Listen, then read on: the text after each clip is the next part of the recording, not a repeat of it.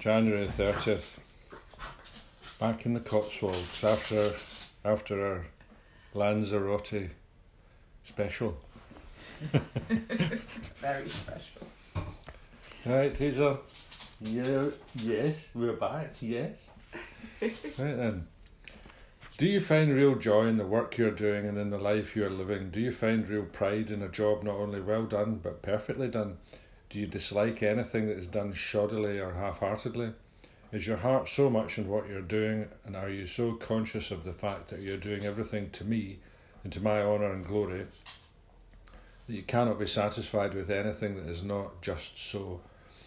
It is as it should be. You should never be satisfied with a job done in a half-hearted, begrudging manner. Do all that has to be done with joy and love, and let it include everything you do, from the most mundane job to those vitally important ones. See that your attitude is right in everything you undertake, so that the right vibrations are put into it. What is more, you will find yourself enjoying it. That was Very good. That was a big thing when we went to Fintorn. You know, when she said we all had to do service, and it doesn't matter what it was, you know, whether it was lovely outside picking in the garden or if it was cleaning the toilets, as long as you had the right attitude and gratitude, then it did make the task go better. Yeah. But that was because I was in the kitchen and I loved it. But I know what she means. Yeah, I do as well. You know, you've got to, if you're going to do if a job's worth doing, it's worth doing well, basically. You know, and you know, you can find, what is it the Buddha says, enlightenment in service. You know, that's where you will find enlightenment. You know, in doing something and being in that moment. You know, in even the most simple task, if you focus on it to the point where, you know, you're just trying to really nail it, that's quite spiritual, that actual moment. Yeah, and you know, they go on about doing the dishes a lot, Buddhists, don't they? Yeah, you know, do it well, and enjoy the task. That's why I do the washing up so much at meetings. try to get a bit of enlightenment. Well, they say sobriety is in the bottom of the washing up bowl. A lot of sobriety we find in the washing up bowl.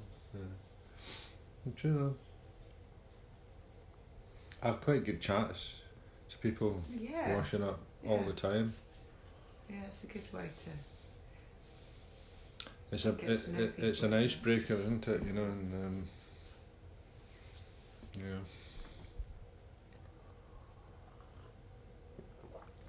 Right then. So that was good. Nice practical thought from Eileen. But quite spiritual as well. So January 30th, AA thought for the day. A drinking life isn't a happy life. Drinking cuts you off from other people and from God. One of the worst things about drinking is the loneliness, and one of the best things about AA is the fellowship. Drinking cuts you off from other people, at least from the people who really matter to you, your family, your co-workers and your real friends. No matter how much you love them, you build up a wall between you and them by your drinking.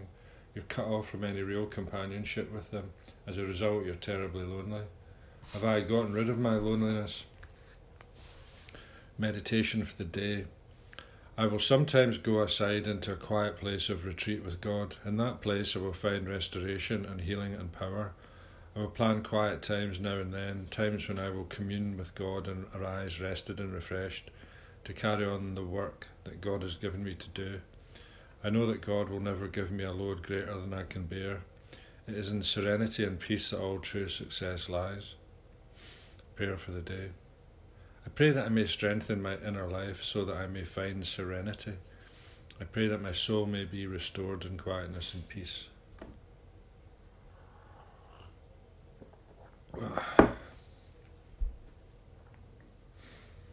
It's so true that, isn't it, about isolation? You know, the lying to people.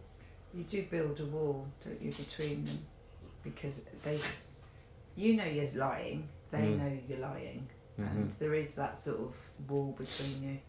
I remember like going, if I ever saw my friends and, or, you know, my sisters, it wasn't flowing. It wasn't. Well, you're drinking. At the end of your drinking on your own, you know, that's what you prefer. You don't really want to be in company. You just want to be on your own, getting obliviated, you know, and thinking your own crazy thoughts and doing whatever you feel like doing, you know, and without interruption, you know, or being judged or whatever, and you don't want to be around other people.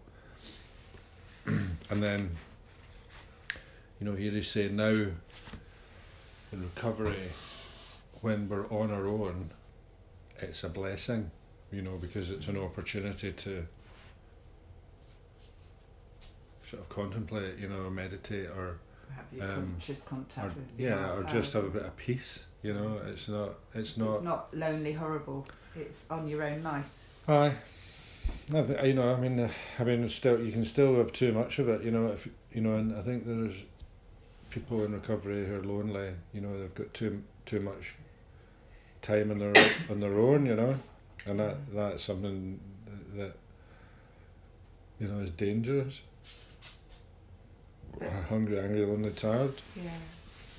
Get to more meetings.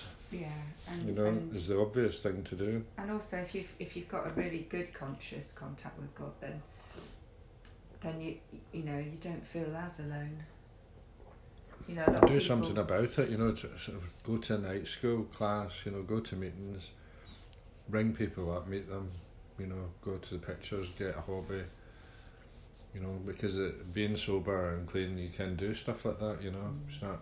You know, going to the gym and. Just, you know, deal with it, you know, and don't. The worst thing to do is obviously pick up a drink and go back to isolation, you know, jails, institutions, death, as they say in NA. So, it's like, let's get to work, do a good job. Let's get on that hill. Yeah.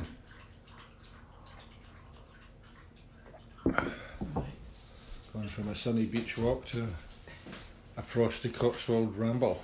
Nice. Lovely.